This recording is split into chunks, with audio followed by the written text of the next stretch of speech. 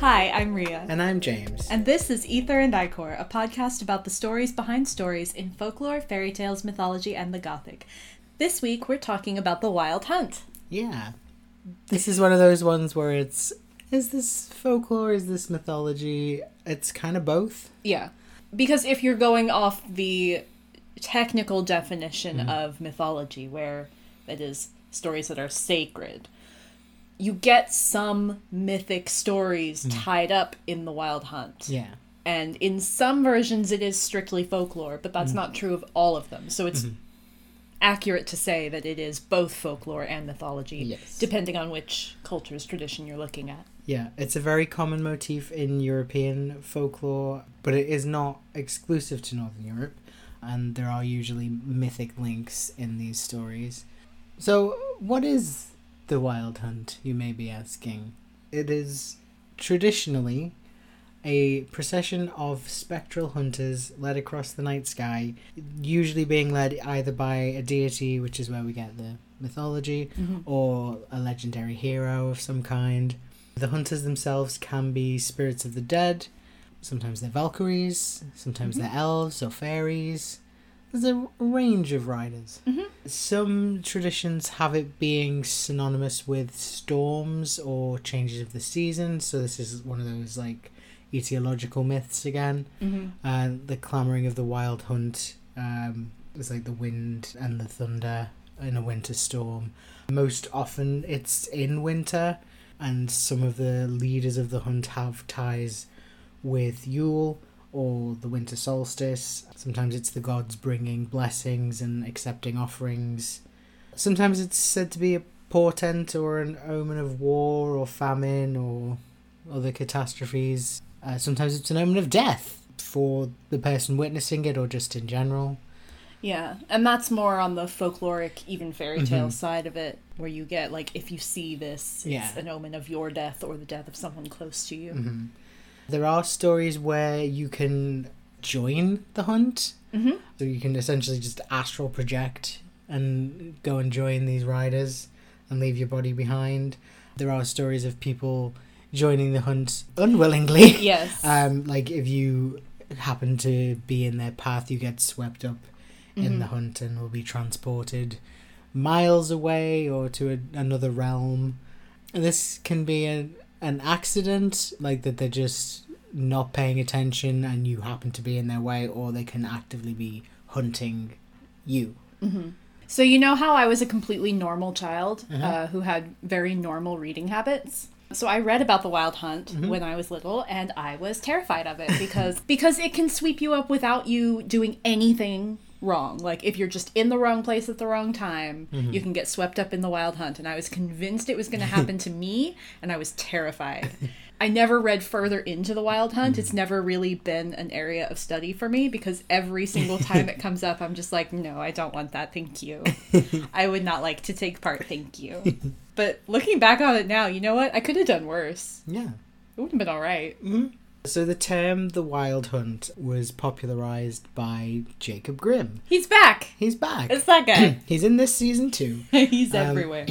The term came about in a comparative study he did in a treatise he wrote called German Mythology. Yeah, essentially. But yeah, this was in 1835. So this is where we get the blurring of folklore and mythology, because obviously Jacob Grimm was a folklorist. So his approach to sort of looking into the Wild Hunt was this idea that the folklore was rooted in pre-Christian Germanic pagan belief. So he was looking into the oral tradition of peasant stories and superstitions, as well as sort of written texts from medieval and early modern periods referencing pagan beliefs. There's some criticism of his approach because it is very biased. It's the same criticism essentially that you get with the fairy tale side of his work, where like he's coming to it with an agenda, yes, and like his own political bias and religious beliefs. So. And that is true of any folklorist, Oh, and any historical account like this at all ever. But it is worth keeping in mind with Grimm, because people have a tendency to forget that with the Grimms and other fairy tale tellers for some reason. Like, we're still dealing with historical people who existed in a world that shaped them, and that shaped their agenda with writing these their versions of these stories down. That's just my little pin that I have to put in every discussion of the Grimms. He's very focused on the idea that this is a solely Germanic phenomenon, which, as we'll get to, it's not. Yeah. By Germanic, I don't, like, the term encompasses, like, Scandinavia and It does. Anglo-Saxon. It's not just Germany, just to clarify, because when we get into it, you'll be going, that's not German. So, some of the texts that he may have looked at, the Anglo-Saxon Chronicle, which is a collection of Anglo-Saxon manuscripts. The Wild Hunt is first mentioned in 1127 in this manuscript. In the 17th century, we have a book called Laponia by a Swedish writer, Johannes Schäferus, Swedish philosopher, humanist, who wrote a book about the Sami people. Yes, so he wrote this in 1673, and he recounts stories from the Sami people that refer to the Wild Hunt. I'm not sure if that's the name that he uses, whether the translation is directly the Wild Hunt, but it is recognisably the same thing. So there's no citation for this on the wiki page for Laponia, but it says that it was written to give understanding and context to the Sami and their traditions, partly to address rumours and negative propaganda from German pamphlets claiming that the Swedish were using Sami magic on the battlefield. So, of course, you get like abridged and adapted versions coming later that remove all of the chapters where Schäferus talks about the environment and the Sami living conditions and their dwelling places, their clothes, gender roles, hunting, child raising, all of this general anthropological stuff about the Sami. It's also the kind of humanizing stuff, because to this day there exists a lot of discrimination in the Scandinavian countries against the Sami people. For those who don't know, they are indigenous. They're an indigenous people in largely Norway and Sweden, but also in Finland. And they have historically faced pretty much the same sort of discrimination that indigenous people in the Americas have. It is very much the same story of like colonizers coming in and Swedifying or Norwegifying them, like telling them they can't learn their own languages, just destroying their culture and trying to wipe them out culturally and get them to assimilate. It is an ongoing thing. This is not a distant past thing at all. This book wasn't actually in Swedish for a long time, because it's in Latin, the original. Didn't get translated into Swedish to even, give this information to Swedes. So all these abridged and adapted versions that come later kind of only preserve the chapters he wrote on shamanism and religion, and then they sort of embellish that with tales about magic and sorcery and heathenism, because of course they do. Speaking of, the later kind of Christianization of Europe turned stories of the Wild Hunt from something sacred and mythological into something demonic, to be feared, and that's where it kind of creeps into the folklore side of it, is when it stops being...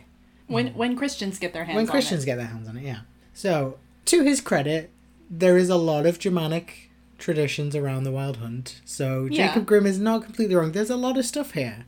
I mean, he's not wrong about...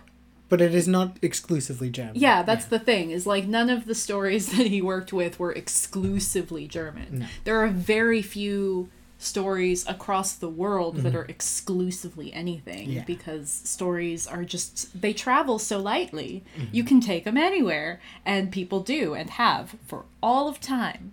So as I mentioned, Germanic includes Scandinavia and Anglo-Saxons, so we get Odin, but also Wotan, Woden, and all the other variations on his name. Most frequently, I would say, in Northern Europe, as the leader of the hunt.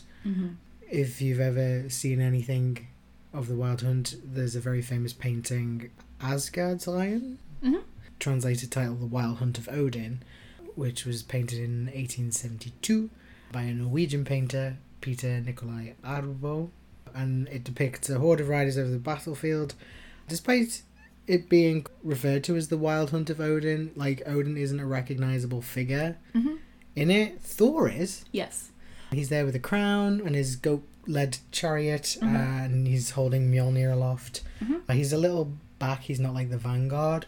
You have a figure who's possibly Sigurd, who's a Germanic hero and dragon slayer, at the head of the party, with some Valkyries and what looks like mortal women being like captured by the hunt. There's just a couple of naked women like swooning in the arms of some riders.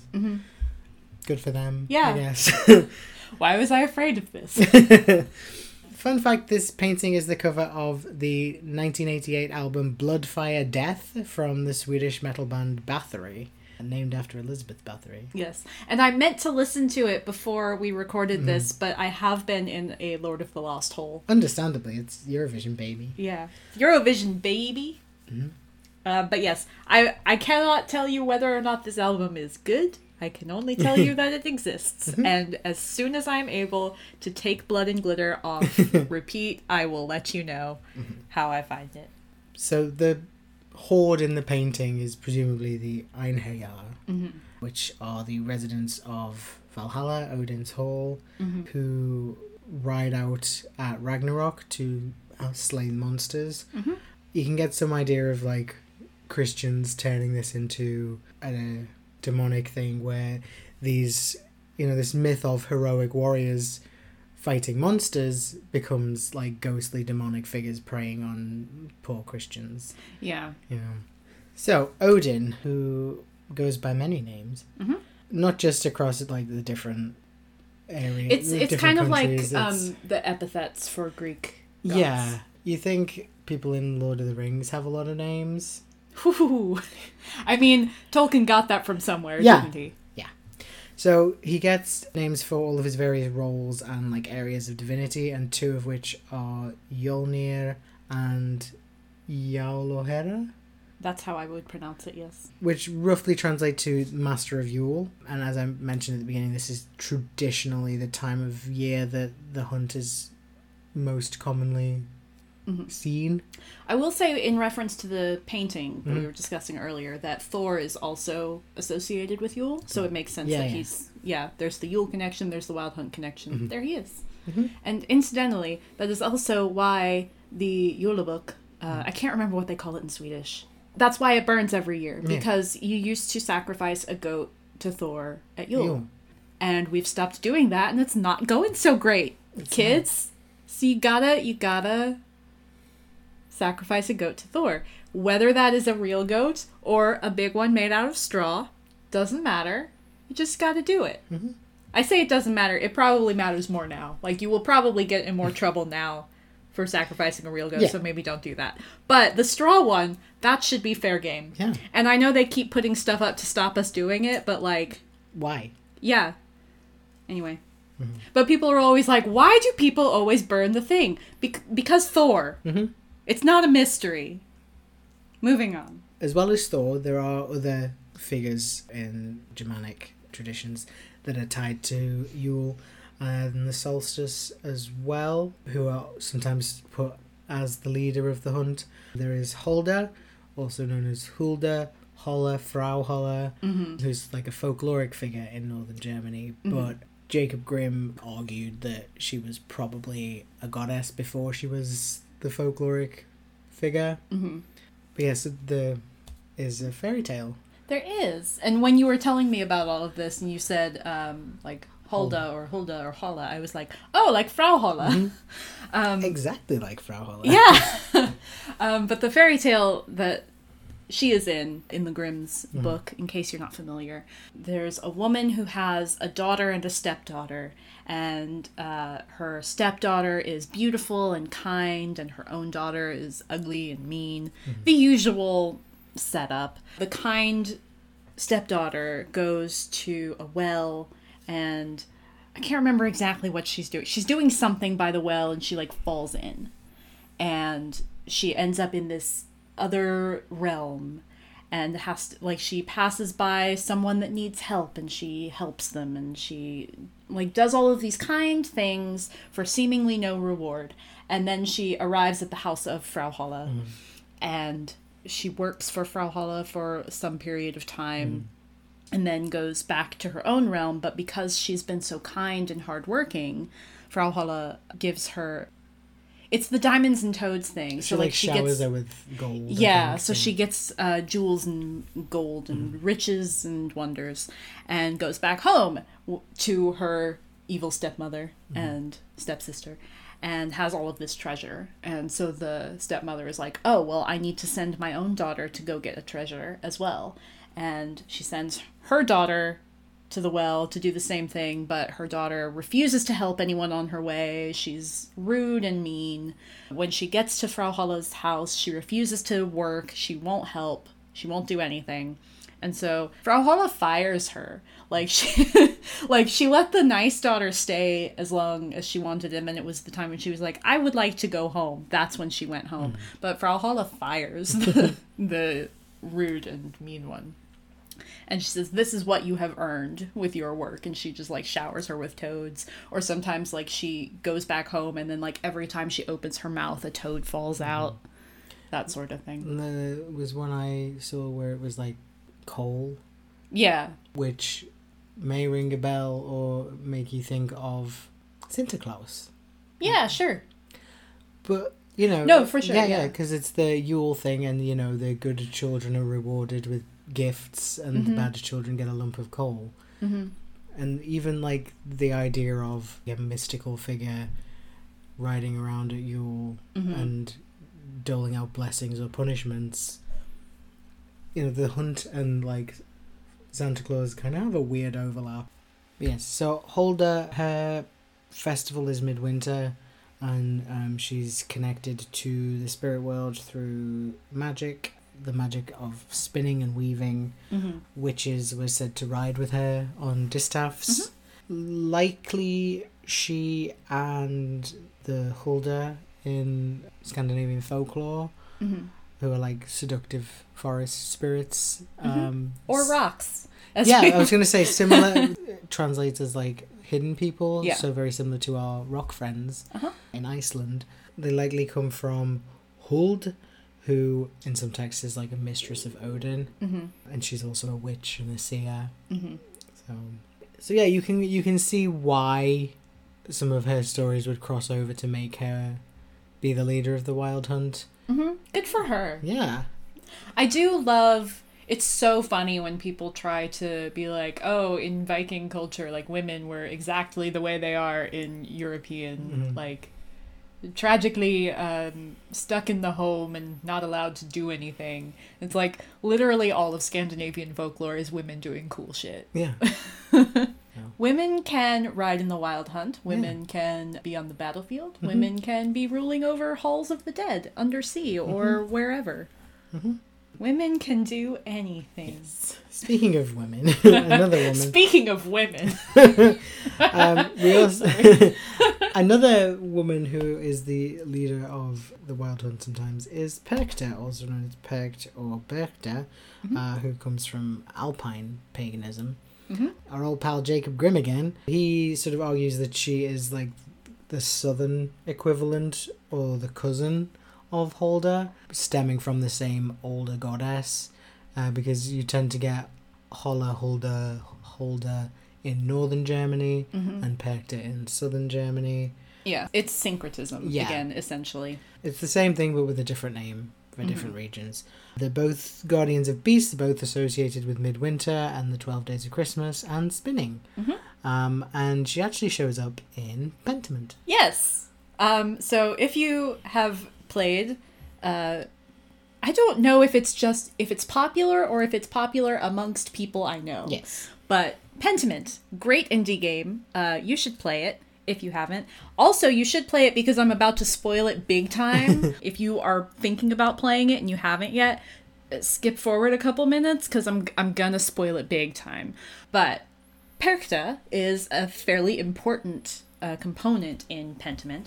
So the game is set in 16th century Bavaria. Some of the older townsfolk will tell the player character about Perchta. Il Peter, who has a great name, at the very, very beginning of the game, is complaining, because he's an old, sick man, he's complaining about the weather. But the thing is that he says that the bad weather is because the younger generations don't honor Perchta anymore. It's because they don't leave her offerings. It's because they don't acknowledge her power and respect her. And that's why the weather is bad. That's why the crops have been poorer every year. You kind of play it off a little bit as, oh, old man yells at cloud. But he's not wrong, is the thing. Like, he's noting that the decline in belief in Perchta has material consequences in their daily lives, and it's actually going to be a very important part of later happenings in the game. In Act 2 of the 3-act game, the St. John's Eve celebration, despite the Christian name, seems to be a big mishmash of Christian and pagan traditions. Understandably, because it's midsummer. Yeah. Ottilia, the widow, calls to Perchta, I believe in Romansh, but I haven't replayed it recently enough to be sure, but I'm pretty sure it was Romansh. But she does invoke Perchta. And there's an earlier part in the game where she tells somebody that they should have Perchta's dogs set on him. And the dogs are going to be a Wild Hunt thing as well. Also, for the St. John's Eve celebrations, Il Peter, him again, tells the player character not to go into the forest at night without a mask on, because Perchta punishes all the humans she finds in the forest. So if you're disguised and you don't look human, then you're going to be fine. But if you're human and you're in the forest, Perchta and the Wild Hunt are going to kill you. So in the first act, we talk about her as a beneficial person. Like, she's somebody that will grant you good weather if you are kind to her. And then in Act 2, it's like, she's gonna fucking kill you. So I like that good and bad sort of thing, because you get that a lot in mythology in general, but Germanic mythology in particular. Everybody's got their good and bad sides, and it's just a very Christian thing for, like, the gods to only be good. Yeah. And then in Act 3 of Pentiment, we get the Perchtenlauf. The Perchten are the beasties that make up Perchta's retinue. She has her dogs, but then there's also these kind of, I shouldn't say demonic, but they are kind of presented that way. These animals that are not like a specific animal. And so the townsfolk dress up as the Perchten and hold a procession. Interestingly, the procession is not led by Perchta. They have a bright saint, in quote marks. One of the girls in the town dresses up as the bright saint, and she's meant to represent the local patron Saint Satia, who is, and this is the spoiler, she is syncretized with the Roman Diana, who is syncretized with the Greek Artemis, for those of you keeping score at home. So the Catholic Church was not thrilled with the tradition of the Perchtenlaufen, and this is a real life thing. I have shifted to real life. Catholic Church did not love this. They also don't love it in the game. But real life thing. Some local authorities banned them, but the bans were largely ignored, because what are they going to do? Stop us? Right.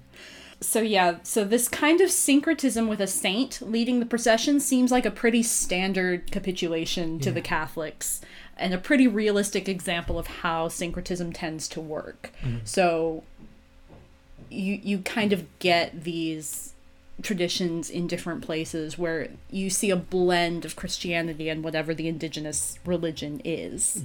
It works exactly like this. You have a Christian saint leading the procession of the Perchtenlaufen. Yes.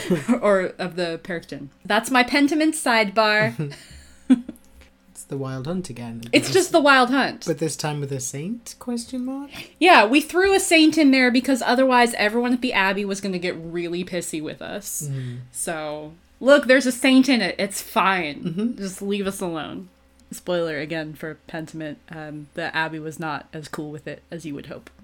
Moving over to the Anglo-Saxon side of Germanic traditions, we have King Hela, who is sometimes the leader. Sometimes he gets identified as like a Woden figure. Yeah, because he pops up in folklore in the British Isles, and a lot of the British Isles folklore and mythology is influenced by the Vikings. Yeah.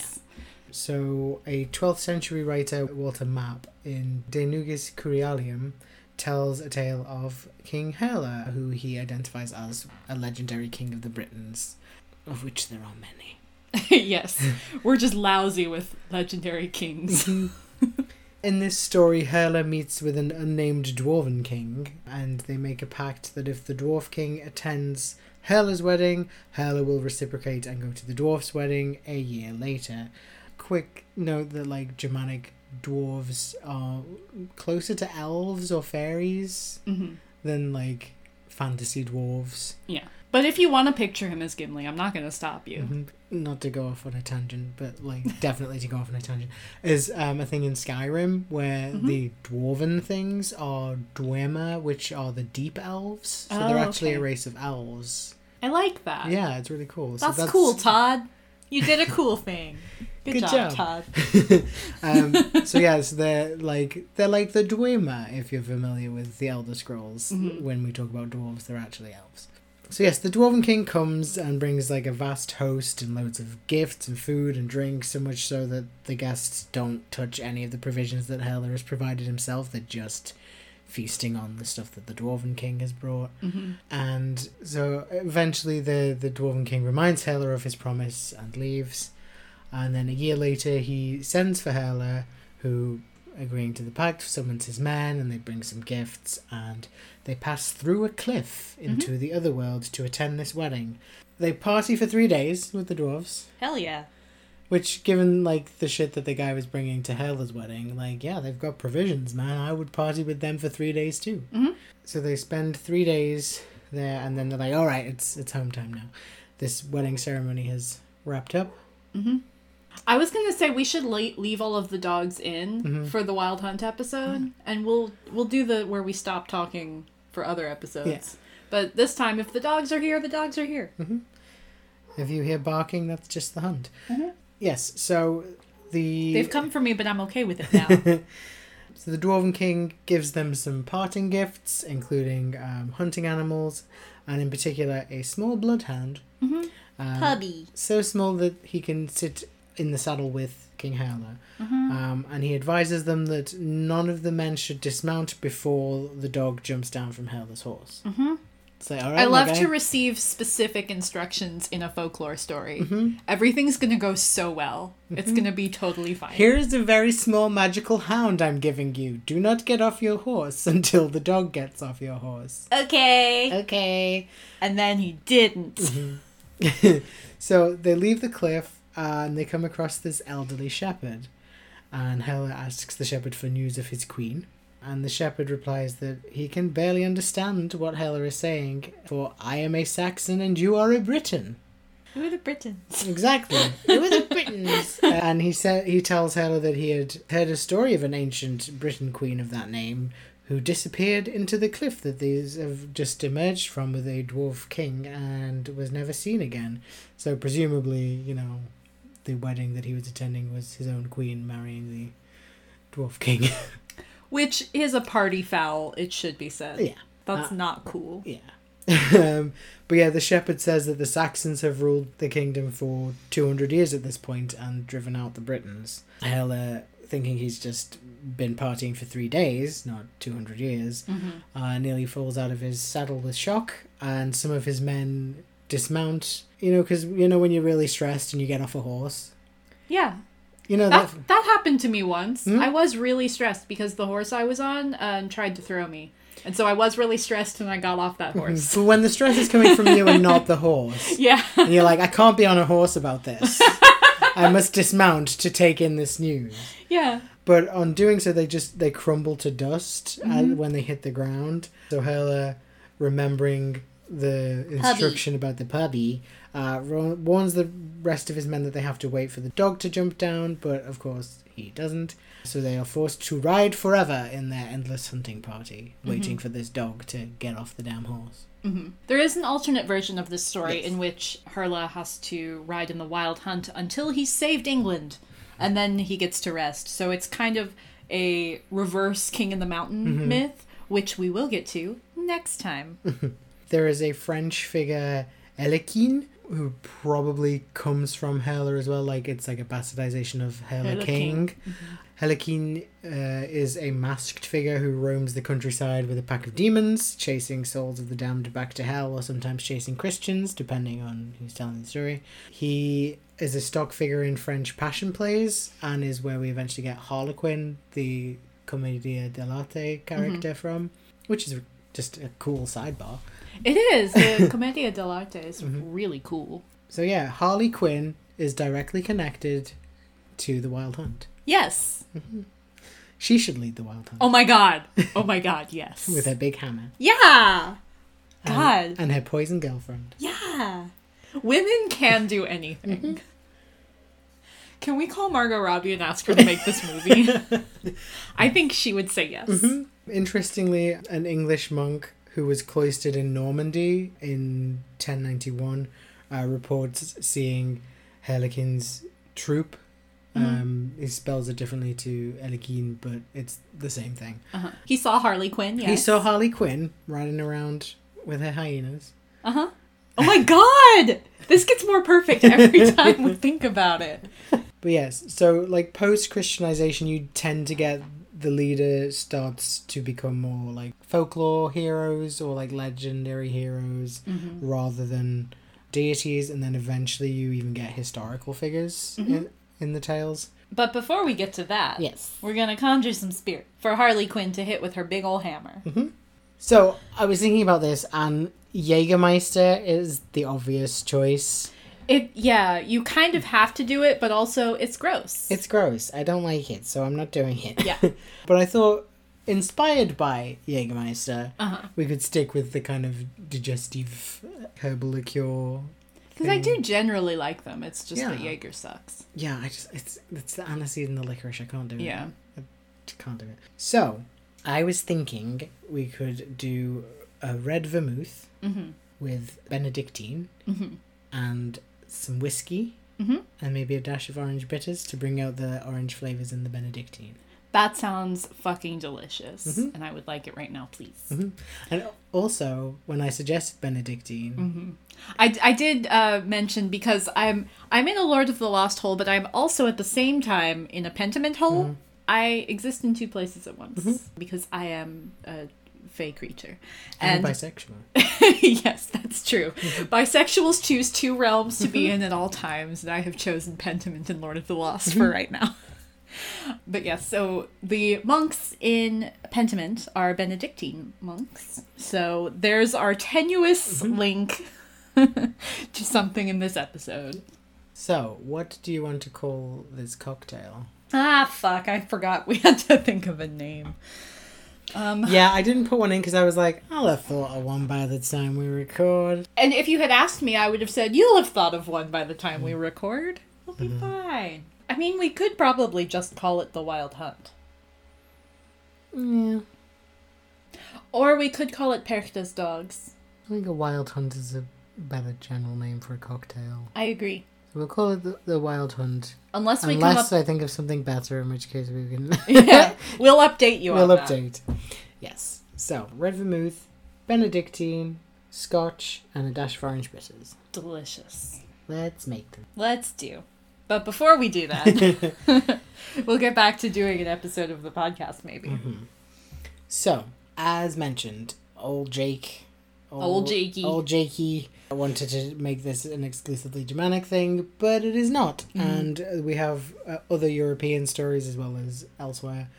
So, in the Netherlands and Belgium, specifically Flanders, which is the Dutch-speaking region of Belgium, we get the Buck Riders, or the Bokkenrieders, who are ghosts or demons that ride through the sky on flying goats that were given to them by a demon or the devil.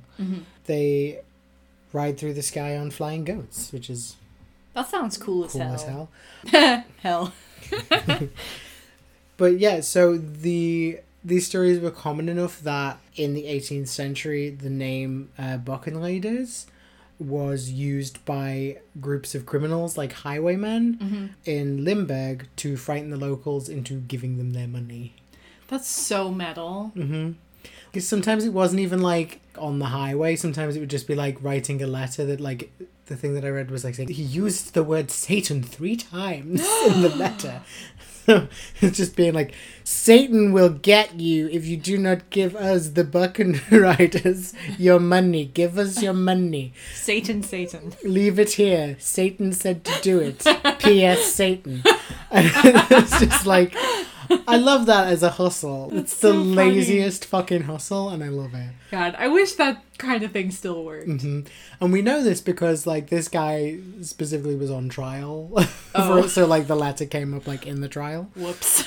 Yeah. See, you don't want to get caught, No. is the thing. But yeah, I just like this. It's nice, like, Scooby-Doo meets Dick Turpin vibe. Yeah, I do love it. It's great. I do love it so much. You do get some Dutch variations that feature Woden because that guy gets around. Yeah. But you also have Gate met de Hundis, or Dirk met de Hundis, which is Gate and or Dirk with his little dogs. Hey, Derek. Or Dirk met den Beer, which is Dirk with his boar or bear. Who is Gate? Who is Dirk? I don't know. It's Derek. Who's this guy? It's Derek. It's Derek.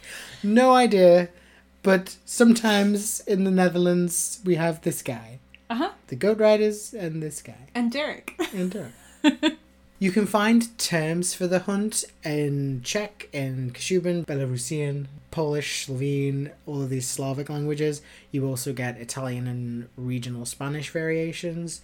So it's all across Europe, not just Germanic countries. The translations for their terms are usually Wild Hunt, but you also get things that translate more closely to Dead Hunt, Infernal Hunt, The Host, The Old Army, The Deadly Retinue, The War Company, and The Troop of Ghosts. And all of these are great metal band names.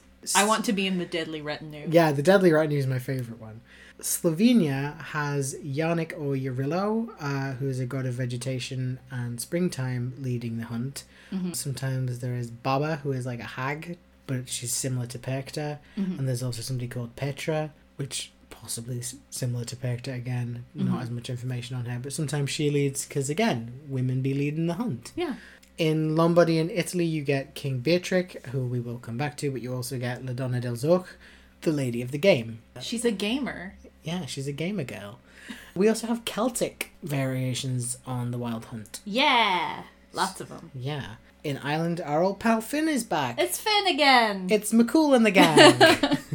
They lead the fairy cavalcade. And here the spectral riders are fairies rather than spirits of the dead. Fairy Cavalcade, also great metal band name. Also a track name.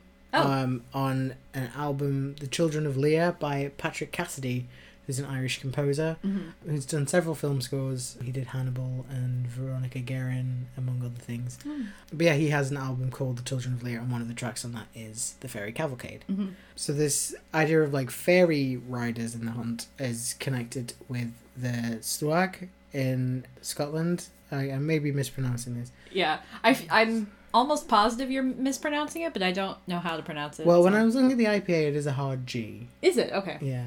Then maybe you're right. The Sluag Namarv, the host or the hosts of the dead, are a fairy host of the unforgiven dead who fly through the air and abduct people and take them away to a faraway location. So again, you can see where this fits in with the Wild Hunt. There is a superstition that they fly in from the west to capture the souls of dying people, so you keep the western doors and windows of the house shut if you have somebody ill in the house, lest the Sluag takes them.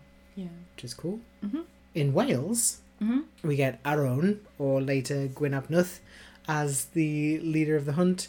Aron was the king of Annwn, which is the other world or afterlife in Welsh mythology. He features in medieval prose stories, the 4 branches of the Mabinogi, which is like a set of 4 interlinking Welsh myths. He's most prominently in the first one, but he gets referenced again in the 4th. Later on, we get Gwyn ap Nuth, who is a psychopomp and a hunter. Funky little psychopomp. Yeah. He gets given the role of the king of Annwn and the leader of the hunt. He's also sometimes king of the fair folk, and he might also be a personification of winter, which ties back in with the Germanic traditions. So the Cwnanwn The Hounds of Anun are spectral hounds from the otherworld who hunt with Gwyn to bring souls to the otherworld. Puppies. Yes, good puppies. Mm-hmm. So Gwyn's role as a psychopomp is probably where this comes from. In the first branch of the Mabinogi, Aron sends the hounds just to hunt animals rather than souls. And in that story, the Welsh hero Powell sees the hounds kill a stag and then sends his own dogs after them. And Aron has Powell fight Hafgan, who is like his rival, as repentance for chasing his dogs. So the Cúnanún are white with red ears. White animals in Welsh and generally Celtic mythology are usually supernatural beings or owned by gods or supernatural beings, and red in Celtic culture is associated with death. Yeah, you get a lot of white stags in Celtic folklore and fairy tales. Manannan's horse is white. Finn is white hair. Yeah. Some versions will have it be a death omen to hear the Cúnanún howling. And their growls are said to be loudest at a distance. It's when they grow softer that they're near. Yeah. You get the Cúnanún being dubbed as hellhounds, but that's just Christians. That's just Christian bullshit. Yeah, and it is a misnomer because Anun is a paradise, so it's closer to heaven than hell. Yeah. They're not hellhounds, they're heavenhounds. If you're going to be Christian about it. They're good boys. They're good boys. They are said to hunt on specific nights. This is usually different saints' days, because again, the Christianization coming in. Sometimes it's over the 12 days of Christmas, which ties in with the Germanic people. And sometimes it's just generally in autumn and winter. Yeah. I don't know anything about hunting, but that sounds like a hunting season. Sure. Or maybe it's not, and that's why it's a supernatural thing. I don't know anything about it. It could be either. Yeah. Anyway, yes, so in England, and this is like, I know we've done Anglo-Saxon, but this is like English as sort of separate from the Anglo-Saxon stuff. You get in 1127, which is I mentioned earlier in the Anglo-Saxon Chronicle, specifically in the Peterborough Chronicle, which is a more local thing of this. The account from 1127 that several reliable witnesses, including monks, so you know they're reliable, claimed that they'd seen the Wild Hunt riding between Peterborough and Stamford over 9 weeks, ending at Easter. And they describe like 20 or 30 huge riders on black goats and horses. I have a quote directly from the Chronicle. Many men both saw and heard a great number of huntsmen hunting. The huntsmen were black, huge, and hideous, and rode on black horses and black he-goats, and their hounds were jet black, with eyes like saucers and horrible. This was seen in the very deer park of the town of Peterborough, and in all the woods that stretch from the same town to Stamford, and in the night the monks heard them sounding and winding their horns. They sound cool. Yeah. But it's just like, yes, they were doing this for 9 weeks. It's a long time. It sure is. So yeah, that's one account we have in England. Don't know who the leader is there. It doesn't, because, the monks aren't going to identify a god. Another leader that we get in English tradition is Herne the Hunter. Herne the Hunter is a ghost story that you get in southern England, specifically Berkshire. And the first written reference we have to Herne the Hunter is actually in Shakespeare, in The Merry Wives of Windsor. But it's pretty safe to say that Shakespeare is referencing a story that came before him, as he usually is. Yes. So there are quite a few references to things we either no longer have or to things that we know predated him, but don't really have written sources on. It's just that Shakespeare's works have obviously been well preserved. Yes. In ways that other things have not. Yes. So because this is local to Berkshire and Windsor Forest specifically is why he references Herne the Hunter, because he's around Windsor Forest. So Herne is said to appear on winter nights around Windsor Forest, often on a ghostly horse with a pack of spectral hounds like our good pal Gwyn. Or Perchta with her dogs. He's recognisable by the pair of antlers on his head. Yes. Which is interesting because people think of that as a pretty standard folklore thing, but it's really not. Yeah. And I wonder if so many of these cryptids, but also just folkloric figures that people visualize as having antlers, if it comes from this in some way, or if they're all influenced by something else that has this. Yeah. Because I think the most popular one is the one that starts with W that we cannot say, Yes. obviously, which is a Native American one. Mhm. But people always draw that with antlers. Yeah. And every single indigenous source I have seen speaking on this is like, where are y'all getting this? That's not a thing. Yeah. And so it's interesting to see it actually pop up somewhere because it's not very common. No. So it's interesting to see an actual source on it. Mm-hmm. Hen, we could be back to Anglo-Saxons here, with Hen being a bastardization of Herion, which is another of Odin's many, many names. Mm-hmm. Specifically, his name as leader of the Einherjar. Mm-hmm. So it would make sense as a theory for where Hen comes from, or why he gets made a leader of the hunt. Mm-hmm. But the reason I didn't put it in with Anglo-Saxon stuff is that it could also have come from Cernunnos, or Cernunnos, the horned god, which shows up in more Gallic than Celtic mythology, but both. Yeah. There's very little written about Cernunnos. Mm-hmm. The name only appears with an image in a Roman inscription, which is found on the Pillar of the Boatmen, which is a monumental column that was erected in Lutetia, which is Paris. And it was actually found during construction of the crypts beneath Notre Dame, which we visited last time we were there. Yeah. Isn't We that very didn't cool? see this, though. No, because it is now on display at the Musée de Cluny. Which we didn't is, go to. No, the Musée du Moyen Âge. But yeah, the inscription on the pillar mixes both Roman and Gallic gods. That's syncretism, baby. It sure is. So, Cernunnos is usually depicted with antlers, sitting cross-legged, wearing a torque around his neck or around his antlers. He's usually holding either a bag of coins or a bag of grain, and gets associated with stags, serpents, dogs, and bulls. Which, if you've been listening to this season, probably ringing a lot of bells. Yeah.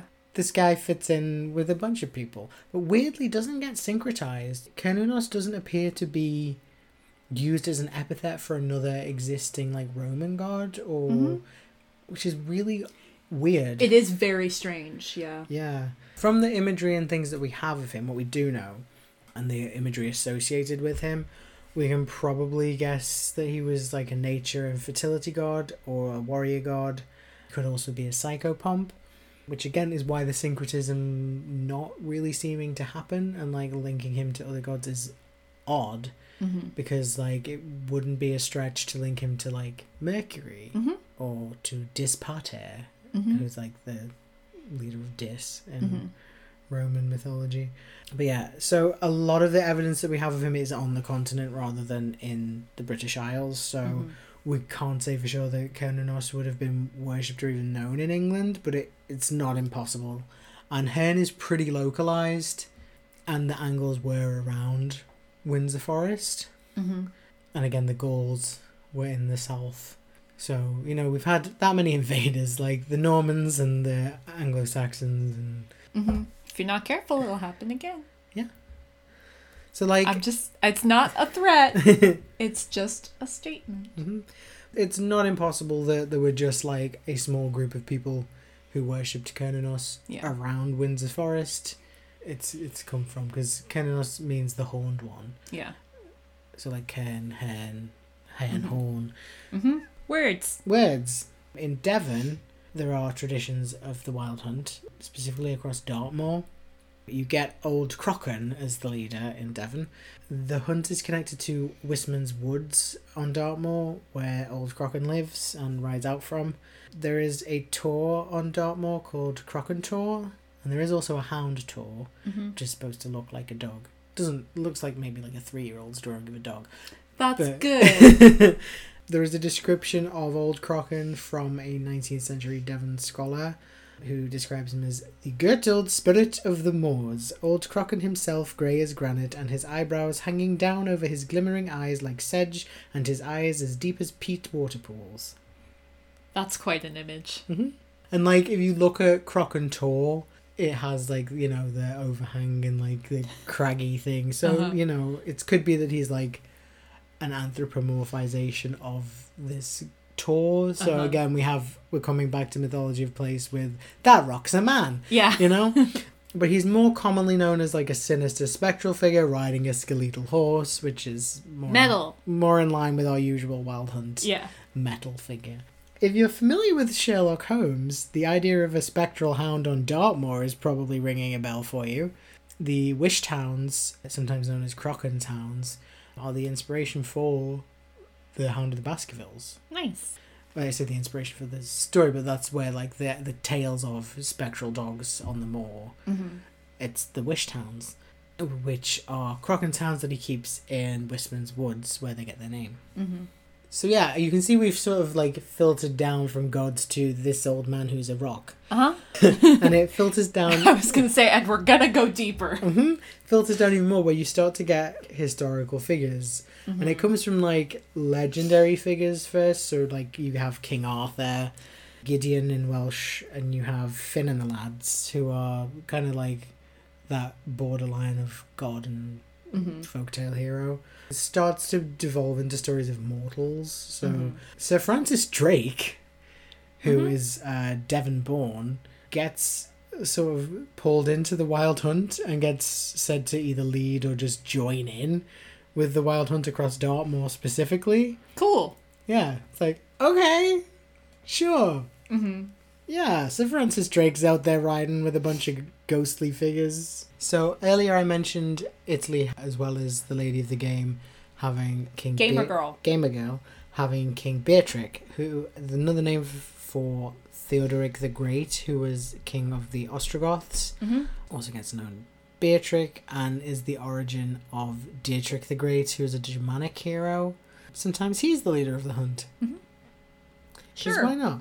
You have Valdemar Atterdag, a king of Denmark from 1340 to 1375, who was like a really good king, pulled Denmark back from like really shit times back into an age of prosperity. Mm-hmm. So this is one of those ones where it's a good guy being put in the place of the leader of the hunt. You have Christoph Bernhard von Galen, who was a Prince Bishop of Munster, sometimes gets referenced as the leader of the hunt in the Netherlands. Mm-hmm. Again, another fucking guy just showing up in the Netherlands. Yeah. But you see a shift again as the leader becomes sort of somebody being punished for wickedness or impiety. Mm-hmm. It's those damned Christians again coming in and turning it into something demonic, so the leader can't be like a good guy. A good guy, yeah. My favourite name, I'm not sure if it's a hard or a soft J, it's Jan or Jan Tregeagle, who was a Cornish magistrate and lawyer who, there's a story that he escaped from hell and is being pursued by Satan's hounds. Mm-hmm. You also have Count Arno, a legendary Catalonian nobleman said to be condemned to ride with hounds for eternity, while his flesh is consumed by flames for his cruelty and lechery in life. Christian propaganda. Right? What are you going to do? It's like, oh, you fucked a lot? You have to be on fire forever. Okay. I sounds good to me. Both Jan or Jan Tregeagle and Count Arno have folk ballads about them, which I would like to look up. Yes. There are several stories about nobles like Count Arno, men and women, because women can be leaders of the hunt too, as we've discussed. Who either like blasphemed in the strength of the declaration of their love of hunting, or who missed church and went hunting on a Sunday, heavens forfend. And so they like forgo heaven either willingly or not. In some versions they're forced to lead the hunt, but in other versions they are being chased by the hunt. You get one of these in France. In the province of Poitou, there's a nobleman called Gallery who was punished for the sin of missing church to go hunting, and he is now chased through the night sky by galloping horses and howling wolves. Which, interestingly, leads us out of Europe because it has a French-Canadian variant. So in Francophonic Canada, so like Montreal and Quebec and... You can say Montreal. Montreal. I know, but I sound so pretentious saying Montreal. You're allowed to be pretentious. It's our fucking podcast. So, yeah, in French Canadian... in French Canadian... Sorry. We're going to be so pretentious and then we're going to say French Canadian. Yeah, these are the realms that I occupy as a bisexual, is pretension and silly goofy time. Yes, so in francophonic parts of Canada, you have a folktale called the Chasse Galerie, or the Flying Canoe, which is a story about some lumberjacks who make a deal with the devil. Like, it's New Year's Eve and they want to go and party with their girlfriends, but they have no way of getting there because of all the snow. So they get a flying canoe from the devil. They have to be back by sunup.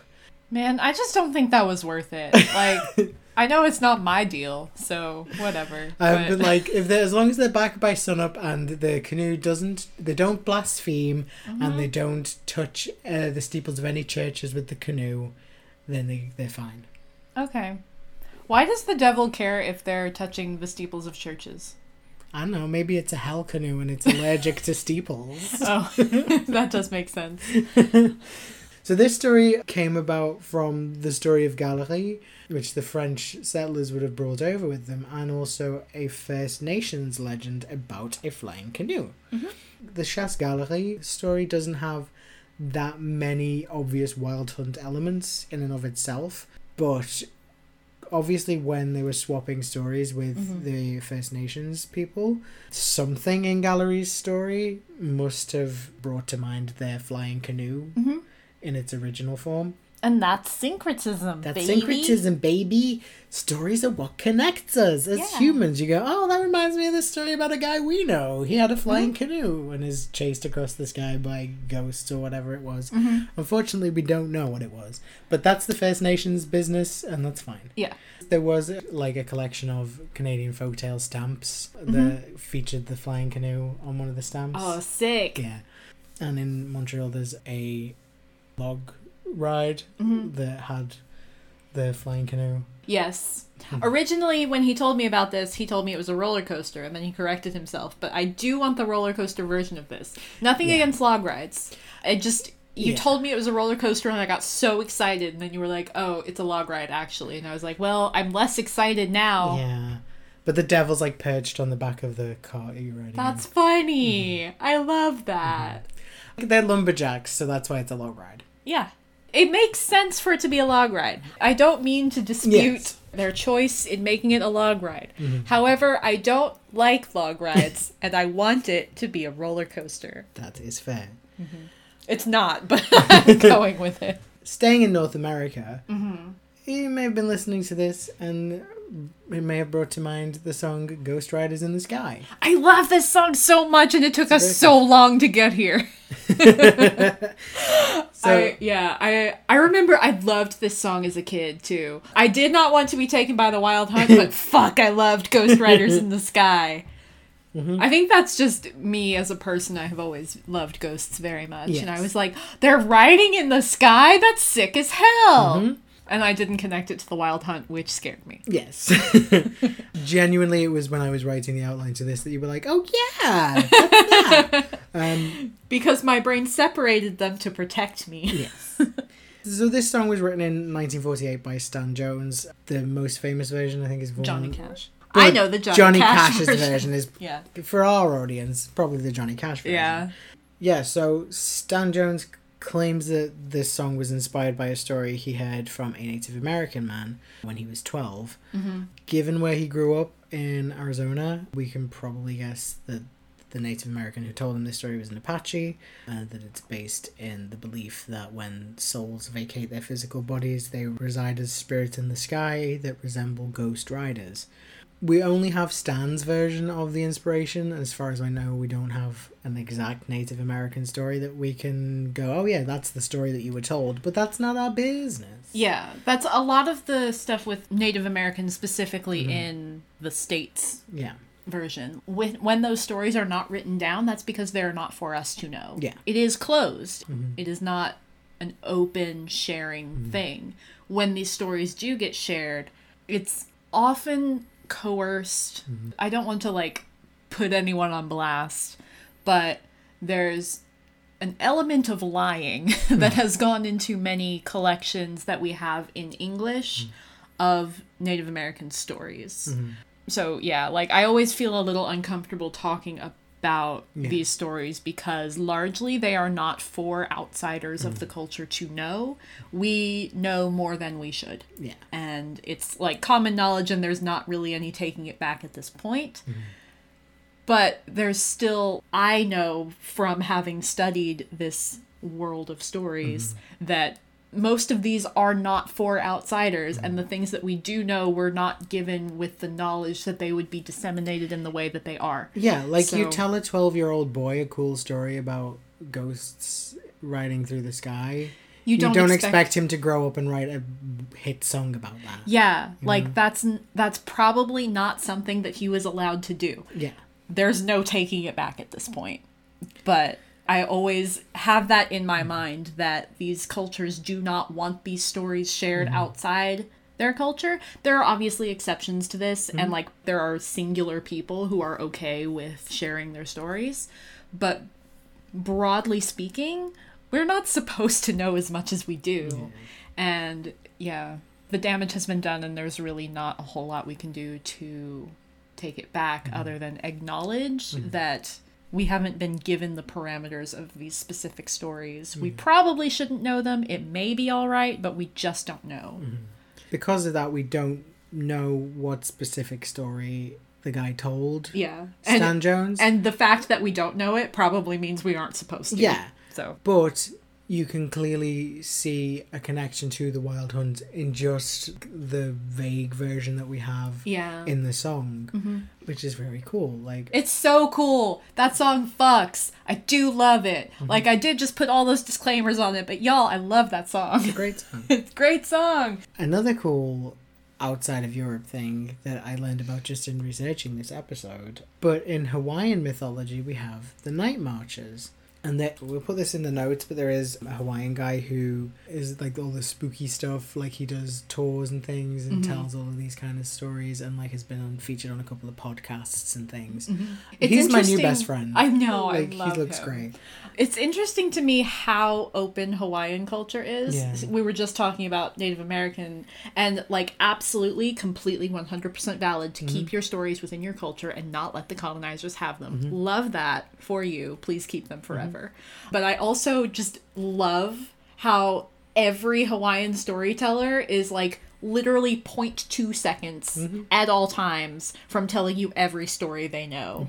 And with the most dramatic flair they can manage at a moment's notice. I just love this storytelling culture that they have. It's so because their stories wonderful. are great. Like, it's like, listen to how fucking great our culture is. Like, our stories are wonderful and you should listen to them. Yeah. So yeah, the night marches are ghosts of ancient Hawaiian warriors, and they're usually the vanguard for a sacred leader of some kind, so either a king or a queen or a chief or a chiefess.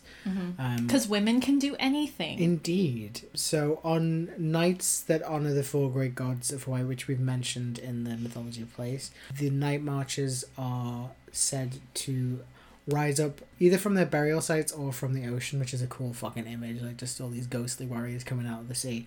Yeah, that's in Pirates of the Caribbean. Yeah, and it fucks. It does fuck.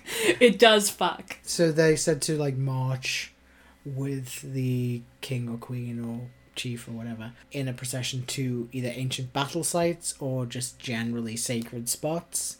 They're dressed for battle, they carry spears and they beat war drums and blow conchs to announce their coming. They will march from sunset to sunrise, and they're suspended in the air, floating above the ground. So this is again like these flying procession, if you will, and they don't leave a trace that they've passed. Anyone living might hear their conchs or drums as they near. Torches are said to burn brighter as they get closer. So cool. Any mortal that looks at them in general, or looks on them in defiance in some way, and the defiance may just be looking at them. Yeah. Because there are things where like you weren't supposed to gaze upon a chief or a king or whatever, or certain parts of them weren't meant to be seen by general people, and that carries on in death. But yeah, any more looking on them, I said to meet a violent death, usually by bolts of intense light and flaming heat coming out of the warrior's eyes. They just have like laser eyes that just burn you and disintegrate you instantly. Get vaporized, idiot. However, if they have an ancestor among the marchers, they may be lucky enough that their ancestor will recognize them and call out "no," meaning mine, and then no one in the march will harm them, which I love as well. Yeah. So it is said that you can avoid harm by showing respect or deference, by just kind of throwing yourself down motionless on the ground as they pass.